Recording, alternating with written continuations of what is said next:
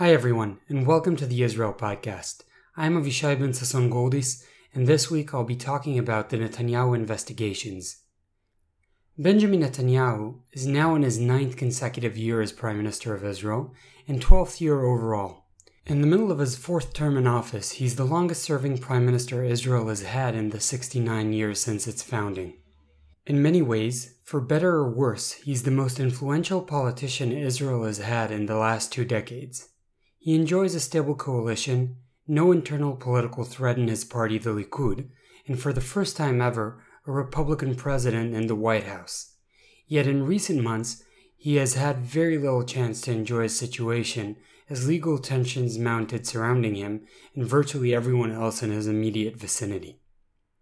Netanyahu himself is now a suspect in 2 police investigations, and close confidants of his, as well as former subordinates, are suspect in at least 2 more investigations that pertain to alleged crimes committed in areas under his responsibility. Finally, his wife Sarah faces potential indictments in several investigations regarding alleged illicit use of public funds for private purposes. Before I begin laying out the different cases and what's at stake politically, allow me a disclaimer and a bit of background about the legal exposure of Israeli leaders to criminal investigations. First, the disclaimer. Everything I'll be discussing today is part of ongoing police investigations and criminal procedures. All of what I'll have to say is based on media reports, and I did my best to accurately represent what seems to be the current state of affairs. However, I feel obliged to say that all the allegations are at this stage, alleged. They have yet to be proven in court, and as such, all the suspects are presumed innocent. Which brings us to the question, can these issues even be debated in court? Unlike the US, where the president seems to enjoy full immunity for criminal prosecution while in office, in Israel immunity only extends to matters of substantive relevance to an official's role. That is, charges can be brought against members of the Knesset, ministers, the Prime Minister, and even the President. This isn't only an hypothetical. Israeli courts have sent members of each of these classes to jail in recent years. Let's go through the list just to get a sense of what I mean by this. 2 former members of the Minister of Defense's party are under investigation in major graft cases. Only recently, a member of the Joint Arab List, Bassel Ghatas, began serving a 2-year prison sentence after he was caught on tape smuggling phones for Palestinian security prisoners in late 2016. Several ministers served prison time for corruption offenses, including Israel's current Minister of Interior Affairs, Aryeh Deri, who sat in prison for 2 years between 2000 and 2002. Others were former Minister of Finance Avram Hirson and former Minister of Health and Welfare Shlomo Ben-Izri.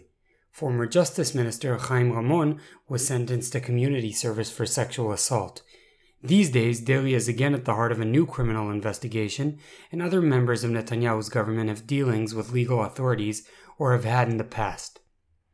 As for prime ministers, Netanyahu's immediate predecessor in the prime minister's office, Ehud Olmert, was only recently released early from jail where he served 1.5 years out of a little over 2-year sentence. Finally, Moshe Katsav, Israel's 8th president, served most of a 7-year sentence for 2 counts of rape, several counts of sexual assault, and 1 count of obstruction of justice. To put it mildly, Israel is somewhat of a history, sending its leaders to spend some quiet time thinking about their public career once they're done. But what about Netanyahu himself? Despite a short investigation into gift-related misconduct during his 1996 to 1999 tenure as Prime Minister, which ended with a slap on the hand from the Attorney General and State Prosecutor, a single position in Israel, he has been largely untouched by criminal investigation. This is not to say that he hasn't been at the heart of controversy at all. Civil suits by employees of the Prime Minister's formal residence against his wife Sarah for abuse have been brought several times and have also been successful. He and his wife were also notorious for not paying for services rendered to them. Moreover, it's been rumored that Netanyahu's wife would hold personal grudges against people in Netanyahu's political vicinity. Purportedly, this is how the rift between Netanyahu and current President Rivlin happened, a rift that led Netanyahu to oppose Rivlin's presidential bid, and even going so far as considering changing the law to cancel the entire institution of presidency in Israel to stop Rivlin from gaining it. Other politicians who've been rumored to have been affected by this tendency were the current heads of the Jewish Home Party, Bennett and Shaked, who used to work for Netanyahu. Yet problematic as all of this might be if true as reported, and there are good reasons to believe it does not amount to criminal conduct and is fully within the scope of considerations the public can bring to bear when electing its officials. In the last year, this image has begun to change, and suspicions of criminal activity surfaced against Netanyahu and his closest allies. Conveniently, the three main cases considered were numbered case 1000, 2000, and 3000 by Israel's police. So let's tackle them in this order, and then discuss a couple more important cases on the public agenda right now. Case 1000 deals with alleged gifts demanded by Netanyahu and his wife from wealthy quote-unquote friends of theirs, such as movie producer Arnon Milchan. According to testimonies leaked to the press, the Netanyahus would request expensive cigars and alcohol as well as jewelry from their contacts. Netanyahu and several of his wealthy contacts have been interrogated in order to establish whether they received anything in return for their gifts, which would amount to bribery. Netanyahu initially claimed there was nothing to the allegations, but later changed his line and argues that these were gifts given in good faith by friends. Law authorities, however, highly doubt that such gifts were given without anything being given in return, and some evidence of such return benefits have been pointed at. Case 2000 entails recorded conversations between Netanyahu and the publisher of Yediot Ahronot, Israel's second largest newspaper, about a deal between the two of them. The deal as discussed by the two would see Yediot changing its extreme anti-Netanyahu bias, opting to cover him positively, in return for Netanyahu limiting the spread of Israel Hayom. Israel Hayom is a free distribution newspaper funded by Sheldon Adelson that is generally known to be a platform that was founded and works to support Netanyahu personally against what he believes is a hostile press. It is also more to the right than most of Israel's established press. Israel Hayom dethroned Yediot as Israel's largest newspaper several years before, and in doing so cut deeply into the proceeds and influence of Yediot's publisher. The conversation was happening in the context of the 2015 elections that happened largely as a result of legislative attacks against Israel Hayom that led Netanyahu to dissolve his own government. If you want to hear more about this, I recommend you listen to the first episode of the podcast that discusses Netanyahu fixation with the press, in depth. The recordings that surfaced on the phone of Netanyahu's former chief of staff in an investigation against him were incredibly shocking for many Israelis, myself included. The surprise had to do with the cynicism expressed by the action of both Netanyahu and the publisher, who were willing to trade what many believed were genuine differences in views for naked personal gain. The recording also seemed to tie Netanyahu intimately with Israel Hayom, possibly proving that he has control over the paper of the type he denied having for years. The investigation of the case is ongoing, with the US billionaire Adelson and his wife recently investigated. Reportedly, the couple's disappointment with Netanyahu over his willingness to harm the paper they back has led the paper and the couple itself to begin and distance themselves from the full loyalty to Netanyahu that was typical in the past. In Netanyahu's vicinity, the response to the case was that he was only trying to lead the publisher of Yediot to expose his anti-Netanyahu bias. However, it's unclear that such a defense will hold in court if an indictment will actually come out of this. In addition, there are instances that show that although the full deal didn't come through, some changes in the editorial line happened nonetheless in order to signal the seriousness on the part of the publisher. Finally, we have case 3000, in which Netanyahu is not a suspect as of now. This case deals with alleged bribes handed out to senior figures in the Israeli security establishment by the German company ThyssenKrupp in order to secure the purchase of naval vessels from the company.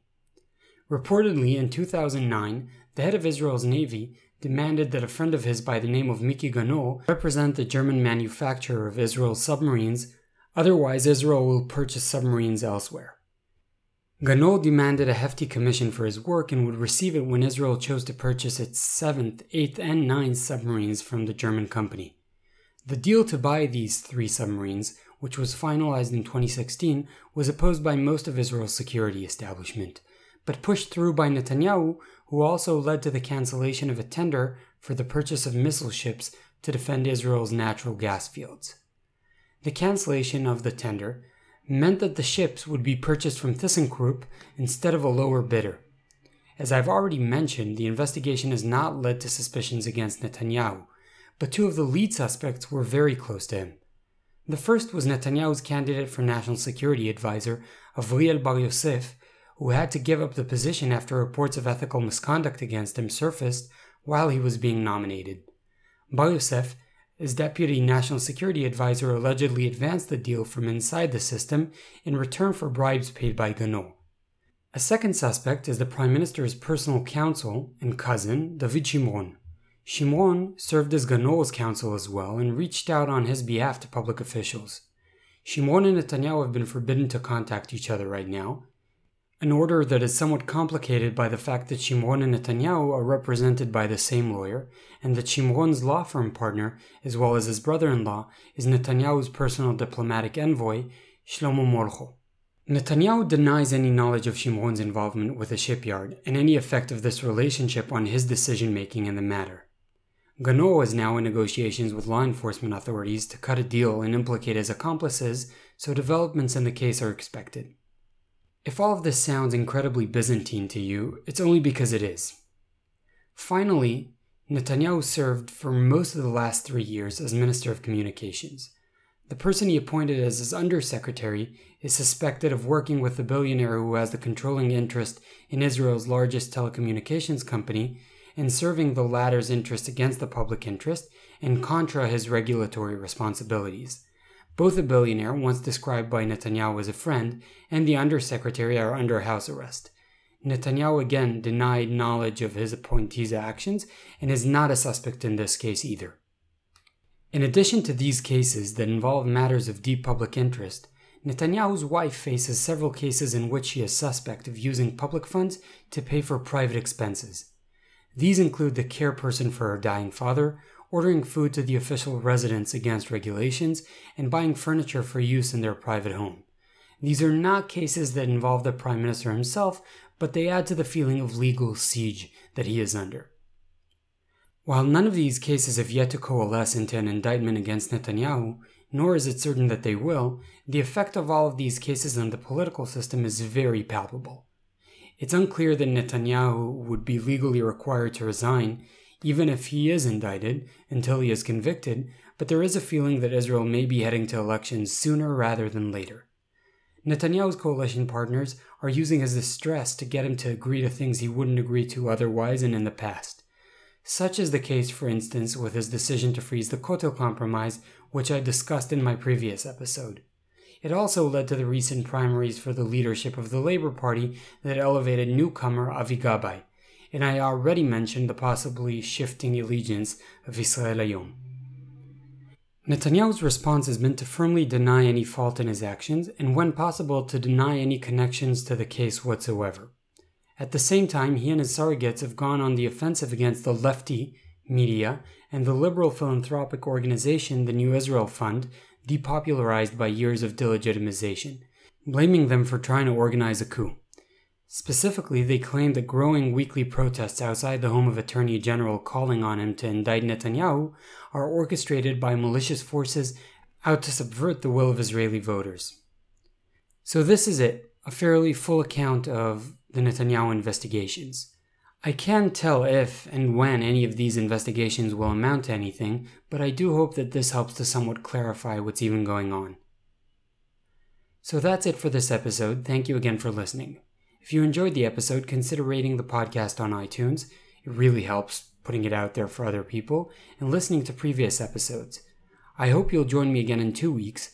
In the meantime, I invite you to continue the conversation on the podcast Facebook page or on SoundCloud.com. A full text version of the episode is available on the Medium.com page for the podcast.